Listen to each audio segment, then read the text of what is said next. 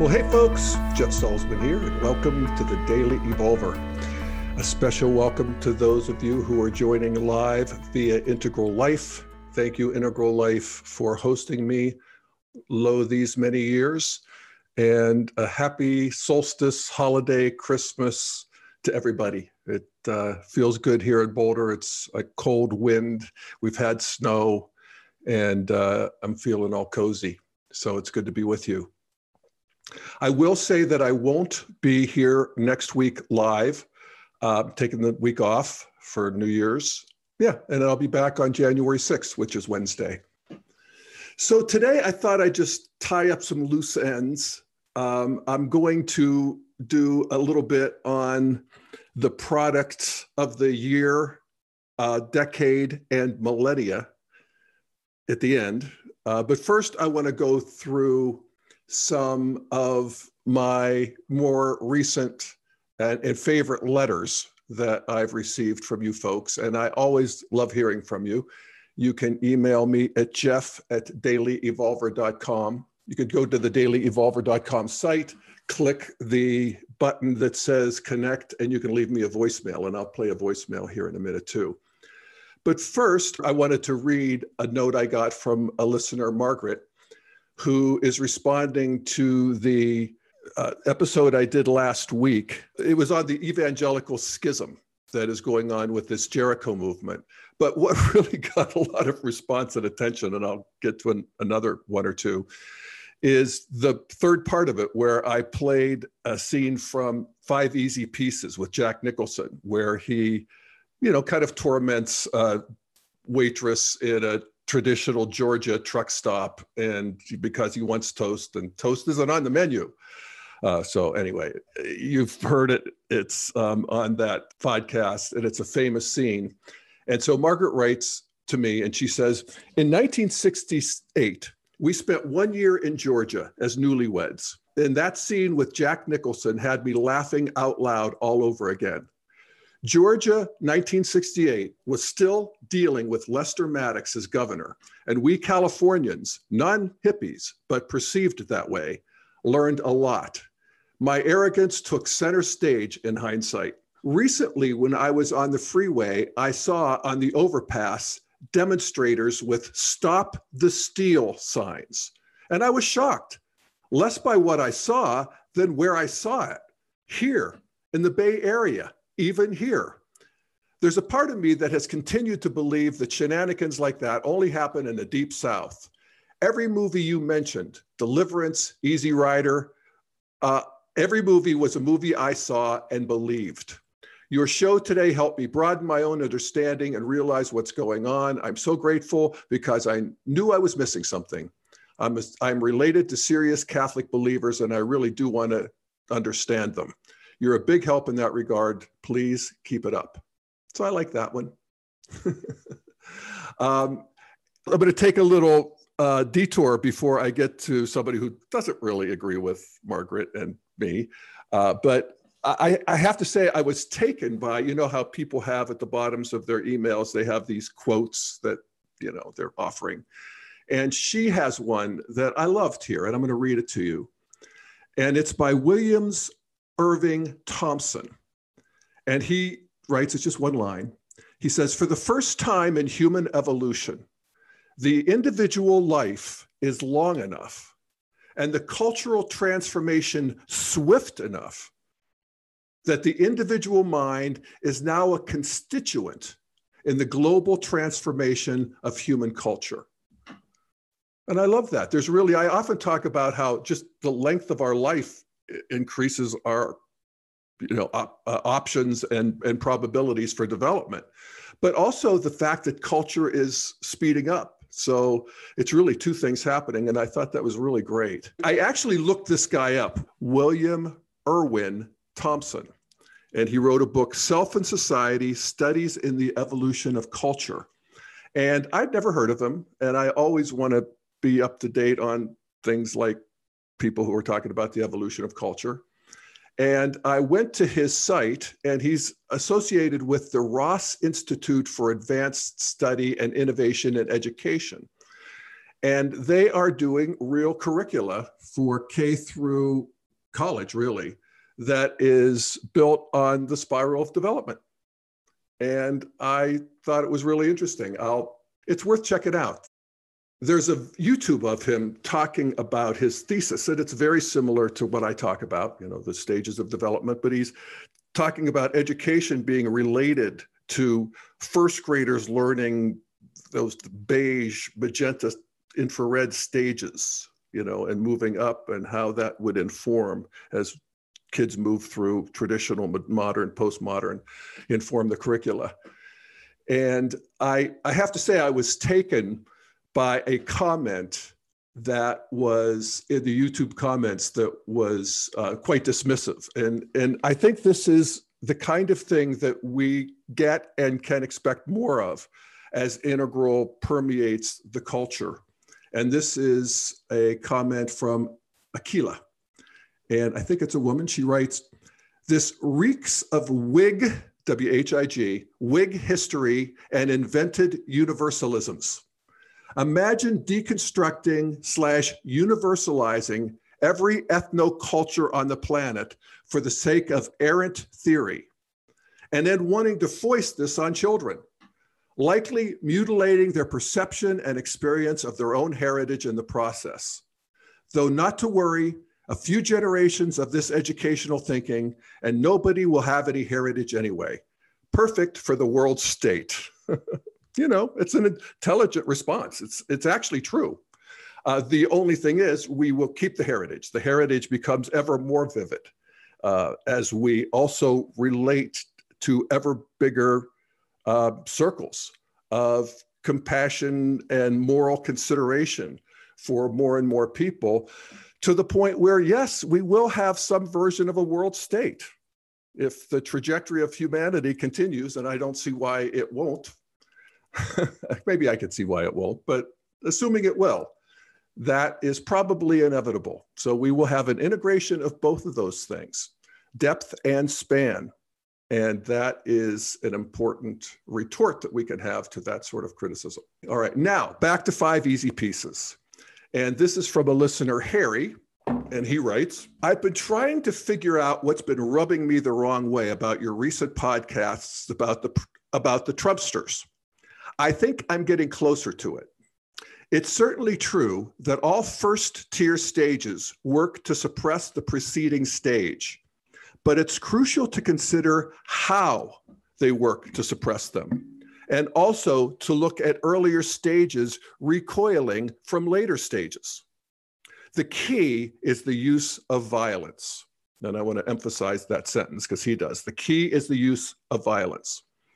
The travel writer, Bill Bryson, who I talked about writing a very insulting description in 1970 in his book, The Lost Continent, about him traveling through rural, I think, Georgia, Mississippi, says here. So, and I critique that.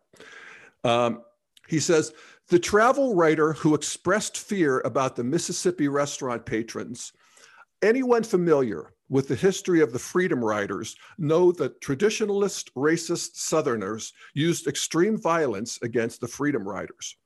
Racism was and is maintained through violence and the threat of violence. I was born and raised in the South, and I know how deep that hatred and violence runs. It's still there to this day, fueling the worst excesses of the Trumpster movement. I agree with you about the repellent nature of five Easy Pieces.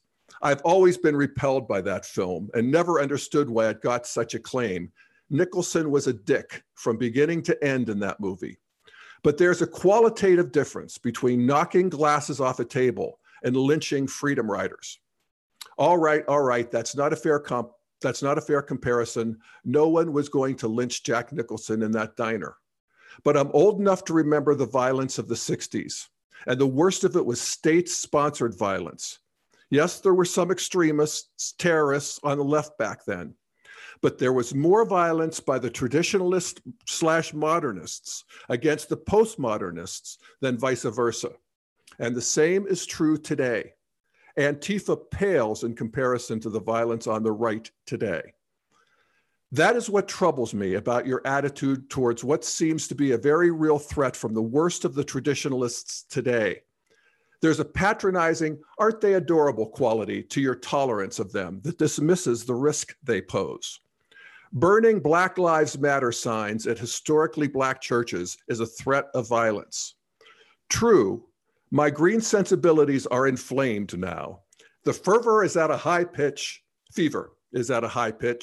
not only in me, but in our culture. And green has never had enough power to abuse it. Maybe I'll be proven wrong, and there will be a postmodern Taliban in the 21st century, fully as hideous as anything traditionalists have done.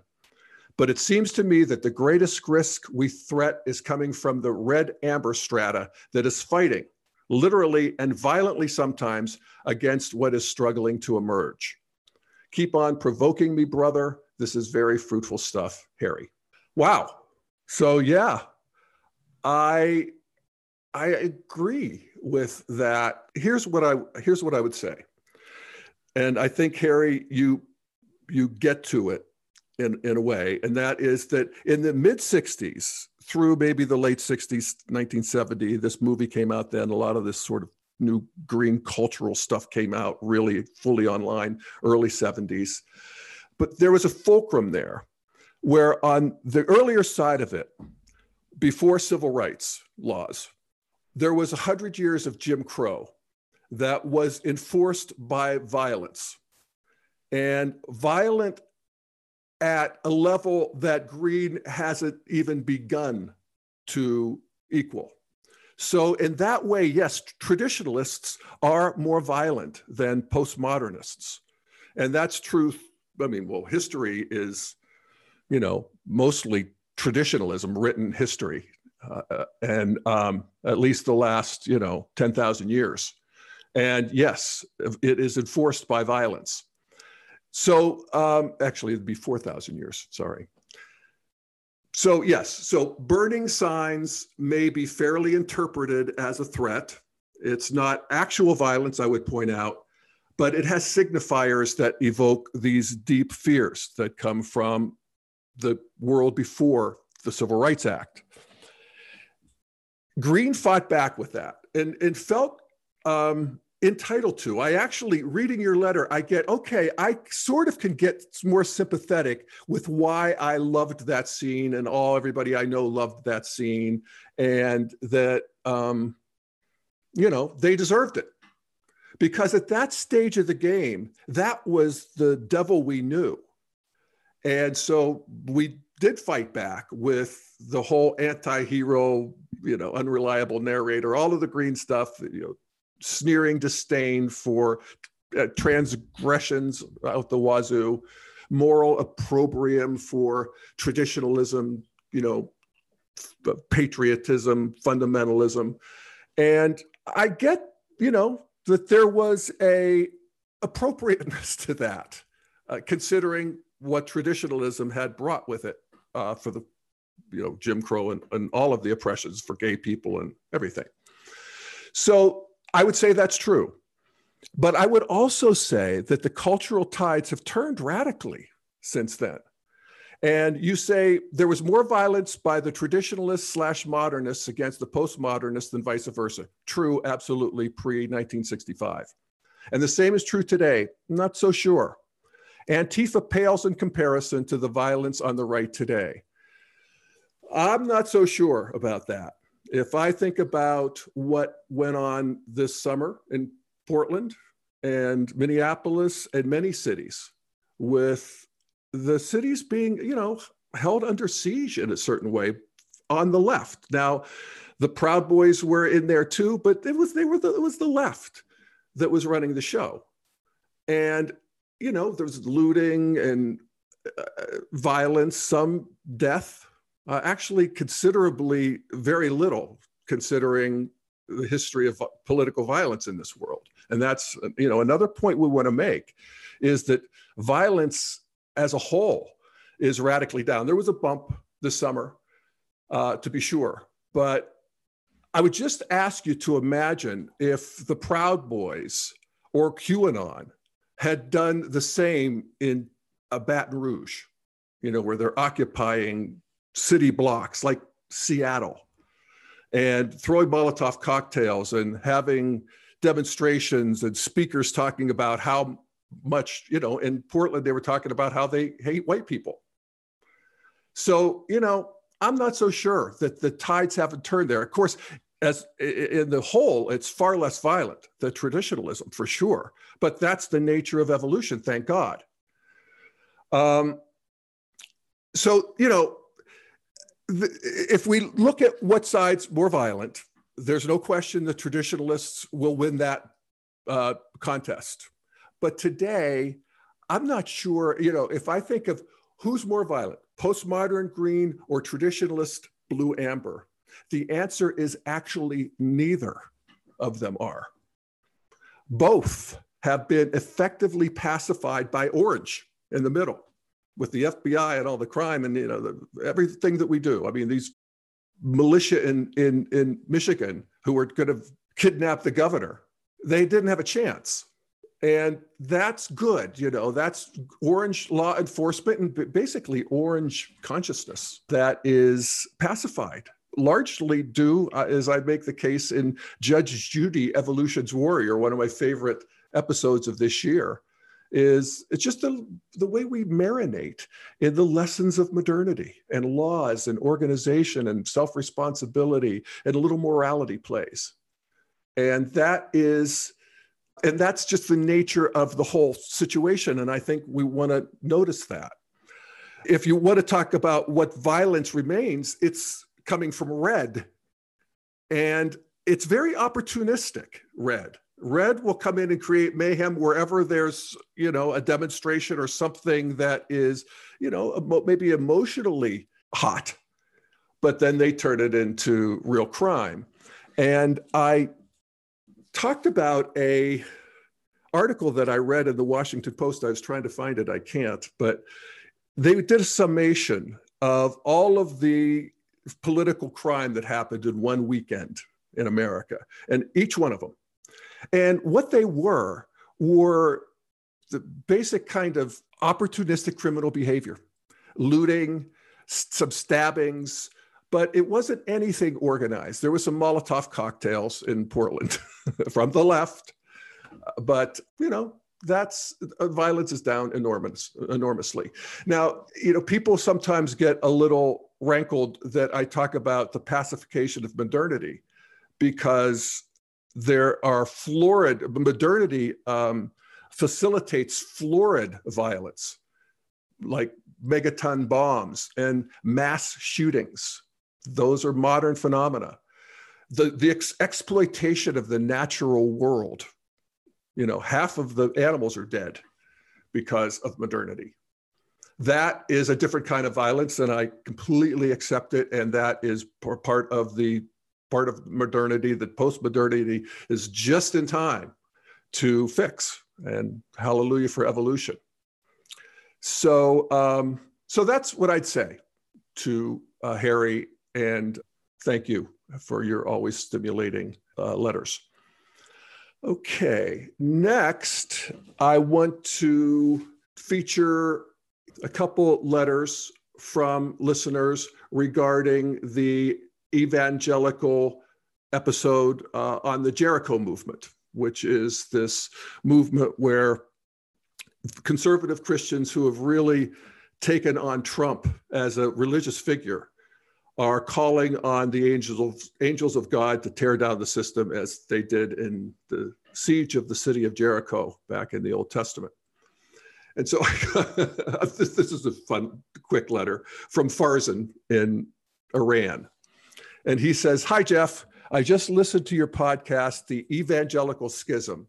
It is noteworthy that despite all of the socio-cultural differences between Iran and the US, there are similarities between the religious extremists there and our red-level religious nuts as well. As you noted, this is more elucidated by the levels of development than through any other prism." Yes, I agree. I also got a voicemail that I'm going to play, and this is about 2 minutes, and it's wonderful. It's from a listener, Harriet, And she talks about, what is this integral move in spirituality that would include mythic belief, or at least relating mythically to one's religion, one's belief system, if you will. She is a New Thought minister, and she has a very interesting history, and I just love what she has to say, so I'm going to play that. I was someone who was raised in a family where my parents were solid orange, rational, and as I have 3 older brothers, and they were also very orange rational. And I had an experience as a child where I became one with Jesus, or the Christ presence, and it was extraordinary. But I knew in the family in which I was raised that mystical experience would not be understood or accepted. And in postmodern pluralistic community with all its good stuff and its dysfunction, and then slowly moved into the integral world, or popped into the integral world. Loved that.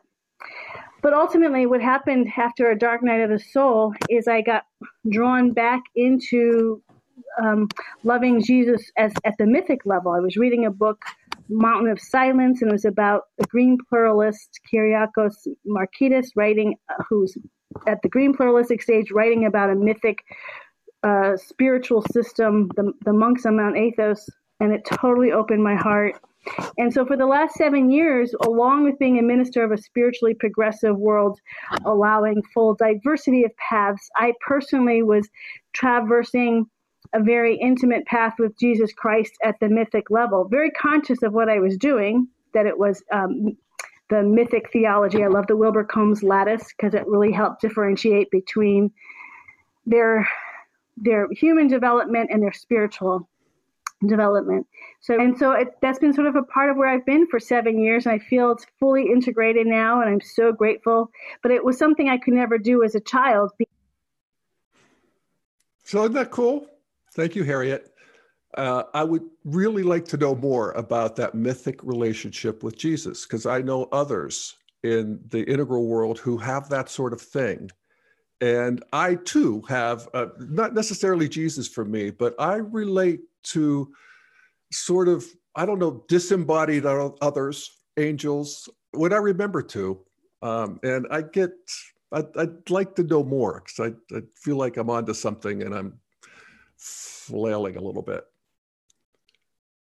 God bless my flailing. Okay, next is this letter. This is from a listener, Steve, and it's, again, just fun. And he writes, the subject line is "Your Ebullient Resilience." And the email reads, "Jeff, exclamation point. You're like a DJ standing over a crowd of writhing, pulsing humanity, working frantically to get off on, get on top of, get their arms around, dive into the dance, ... on the deck of the Titanic." You ruined it, Steve. I was with you. And then he goes on. Another line is great. He says, "Nobody ever considers looking up to consider that the iceberg has an integral role. Else we're likely to stop dancing and turn to running around, tearing our hair, rending our garments." So I'm glad I have ebullient resilience in the face of that. All right.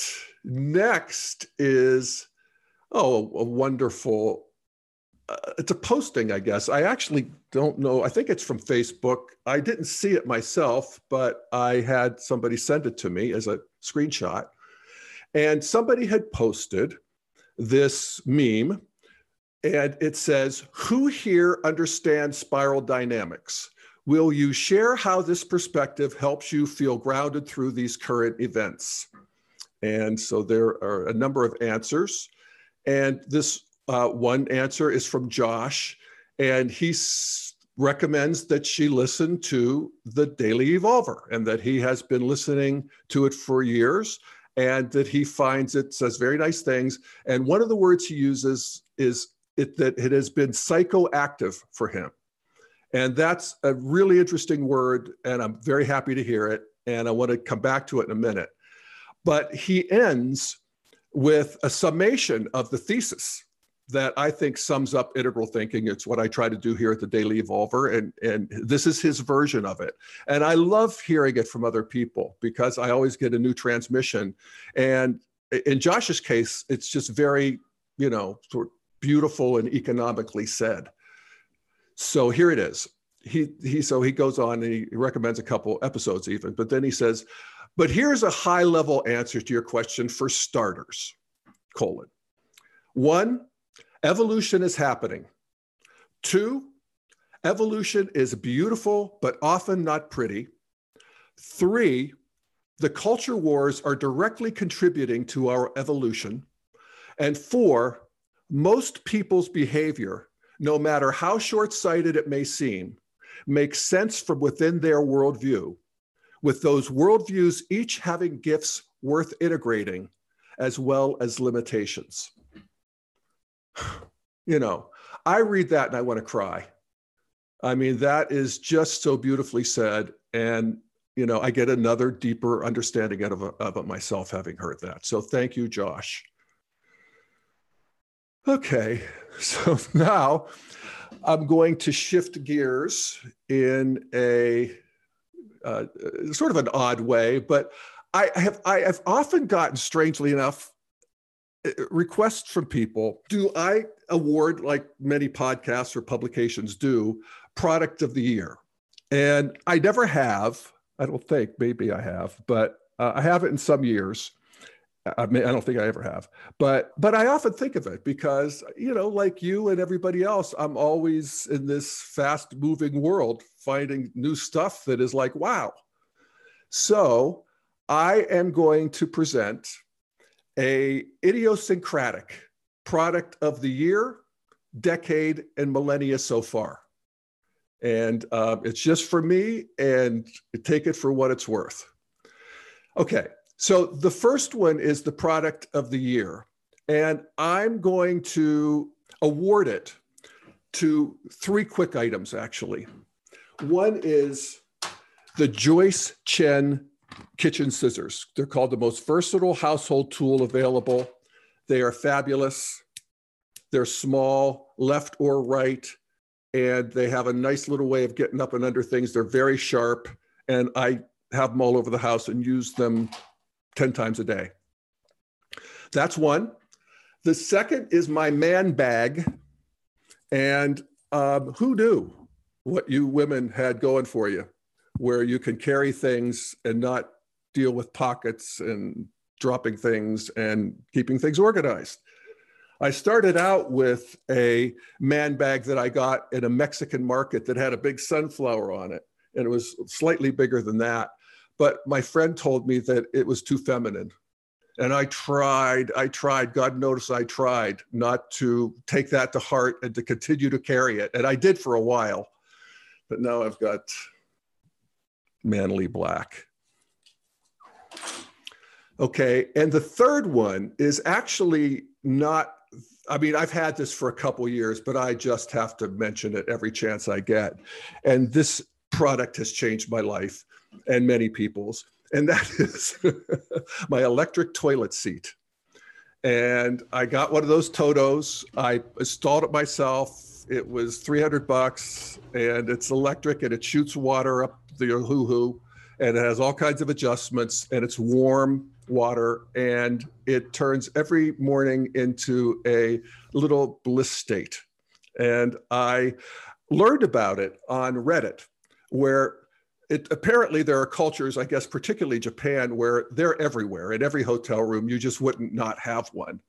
And there's these arguments going on, not really arguments, but people just, there's a sort of the tsunami of people who are just like, everyone who tries it, it's like, wow.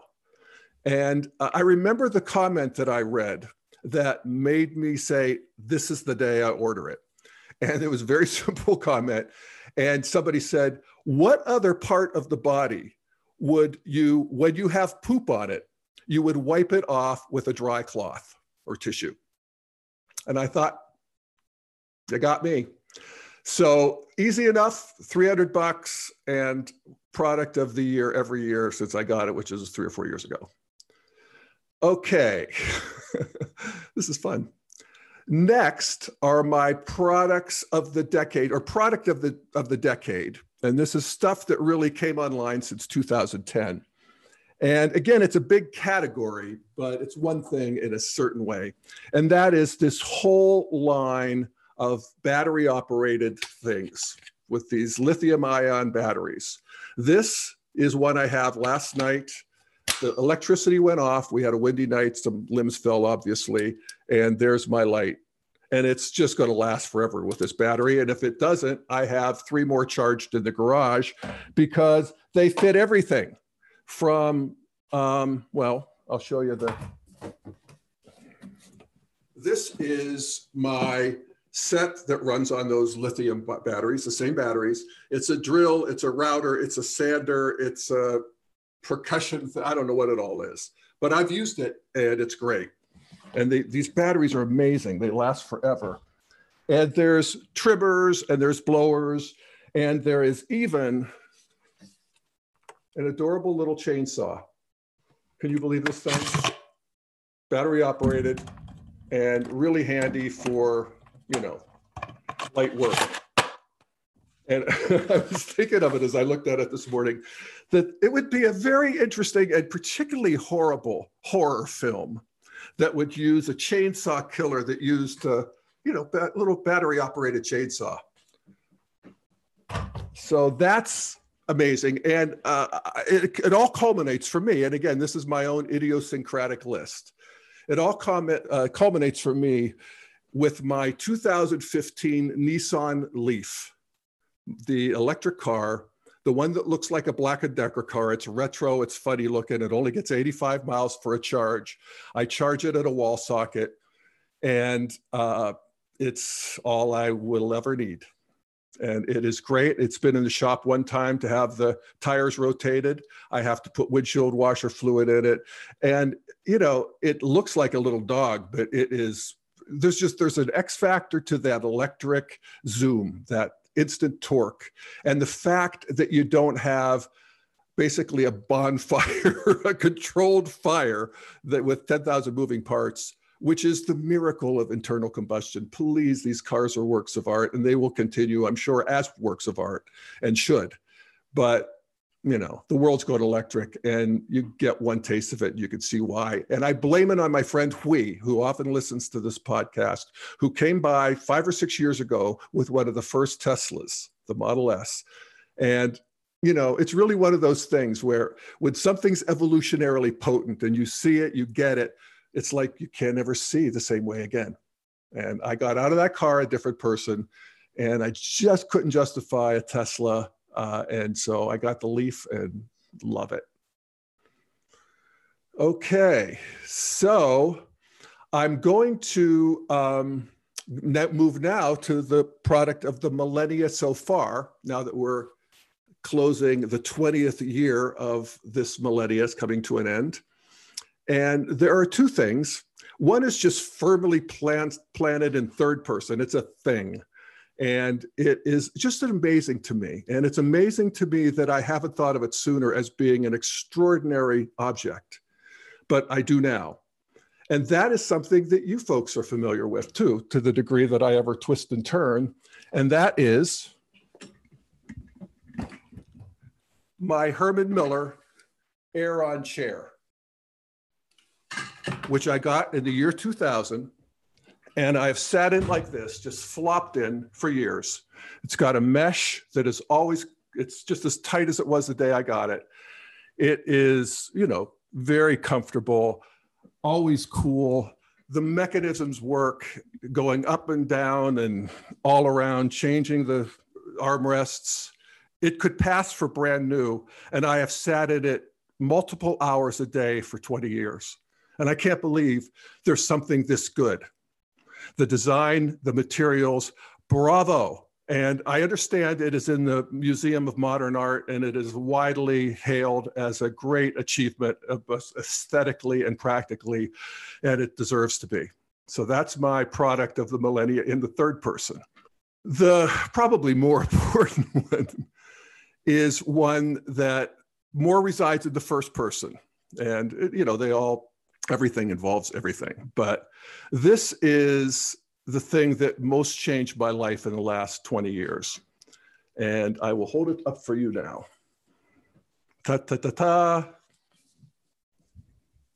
Ken Wilber's book, Sex, Ecology, and Spirituality, published in the year 2000 by Shambhala Publishing, subtitled The Spirit of Evolution.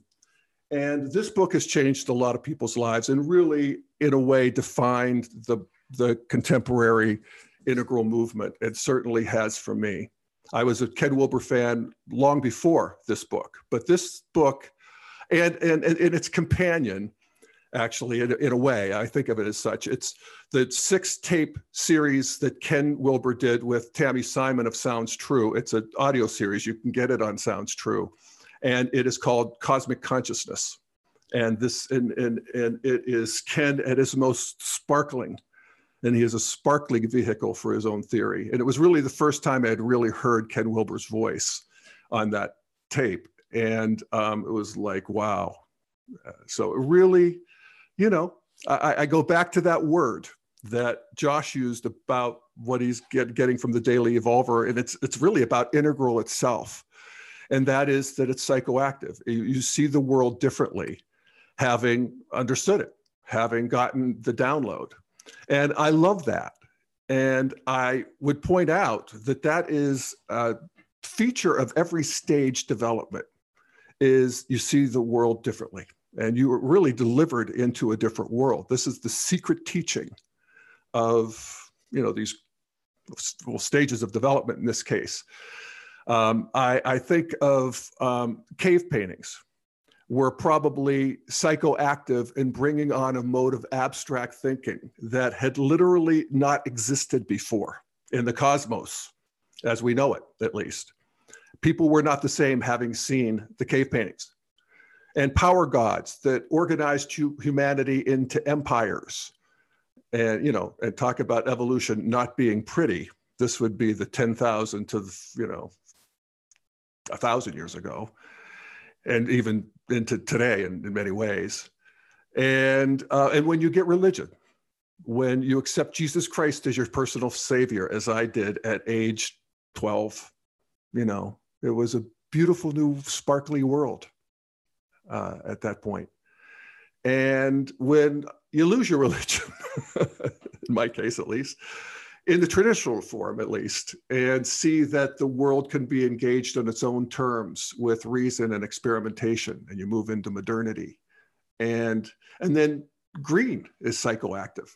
When you develop a more planetary consciousness and become sensitized to the predicament and the karmas of other people and really all living things. And that feels like a new world too. And so does integral. Where you realize that all of these worlds get to be here. And they are actually flying in a formation. And that we are being lived by the same thing that created them.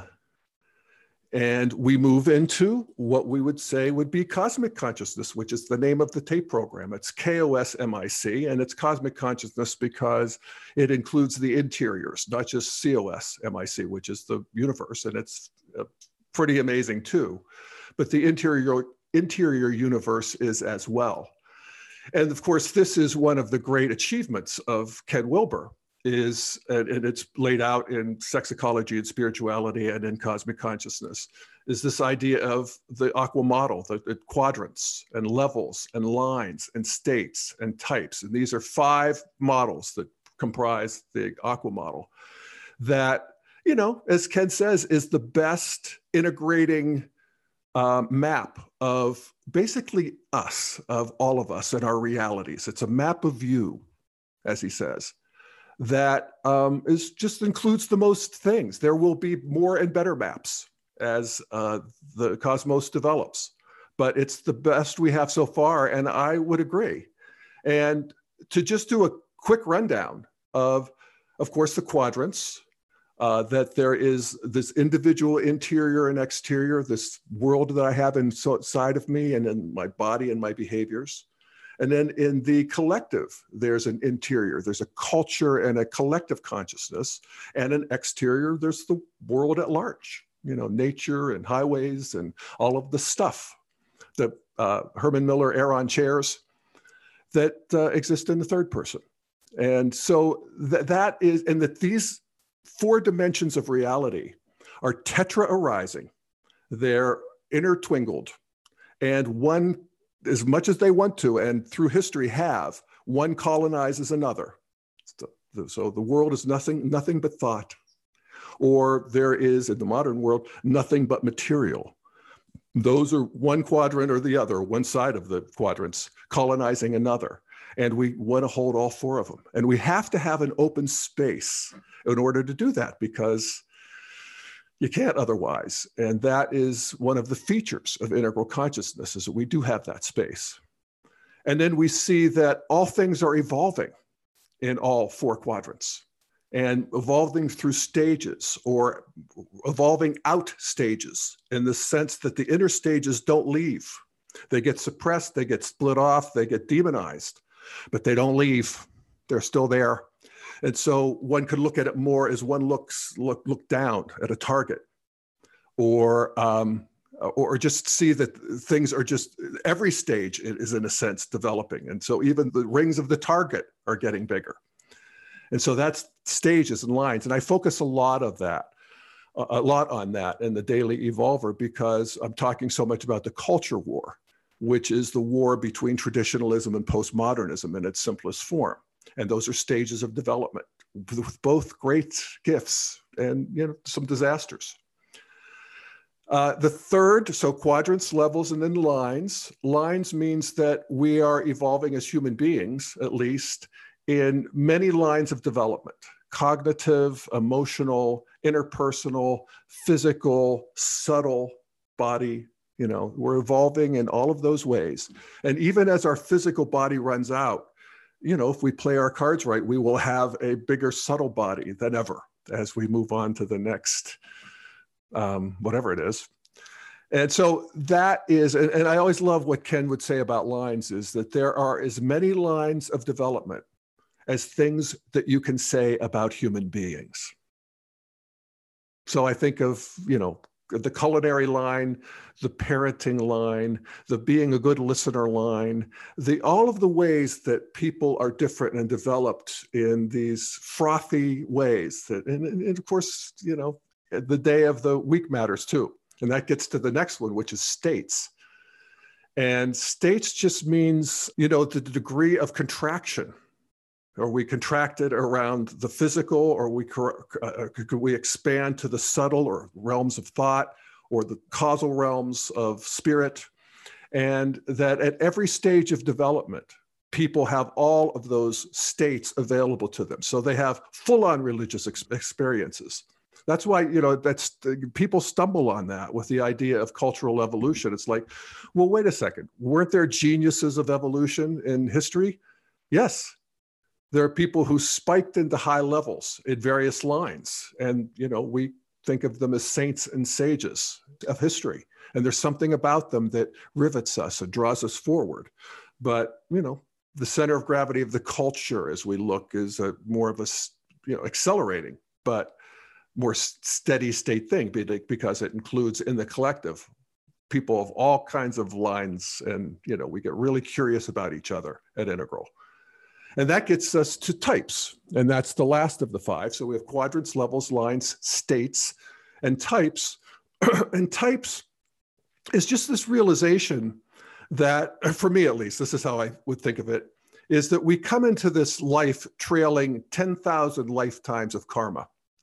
And some of it arises as hardware, you know, it's genetic. Some of it is firmware. It's really hard to change. Some of it's software. It's relatively programmable. And that everybody's different. And again, the move in Integral is to get curious instead of critical about people who are just arising at a different cosmic address. They're emphasizing different quadrants at different states and different lines. They're having a this day or a that day. And they're basic mechanism is wired differently. And it was such a relief. Ken emphasizes in his teaching a lot the Enneagram as being one of the typologies. There's Myers-Briggs, there's the Human Design Project. There are many. And actually, to the degree that I've kissed the various frogs, they've all turned into princes. You know, they're all really useful. But I do, as many integralists do, tend to focus on the Enneagram. And I'm a 5. And, you know, when I first read about 5s, it was like, wow, nobody knows me like the person who just wrote this chapter. You know, it was just like so spot on. And it really helped me to realize that not everybody is a defective version of me, which is what I thought, and which is what a lot of people thought, and which is what is the standard thinking in first tier memes, is that, I mean, we get way more curious and way more flexible with people as we move into modernity and post-modernity, no doubt. But the idea that those stages are the right ones becomes the new, you know, catechism, or the new, you know, system where you're in, if you're green, you're in, and if you're not green, you're out, kind of thing. If you're orange, you're in, if you're not, you're out, that sort of thing.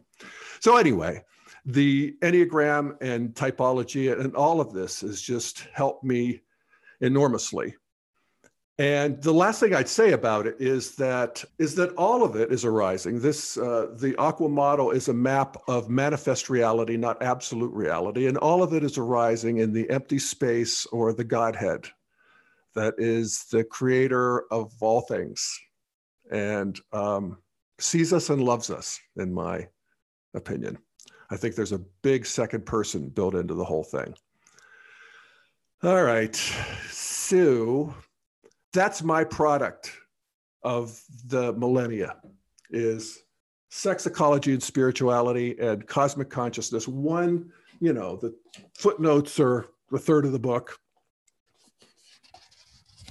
And it can be dense. I actually find Ken's writing to be mother's milk. I mean, it just flows in so easily for me.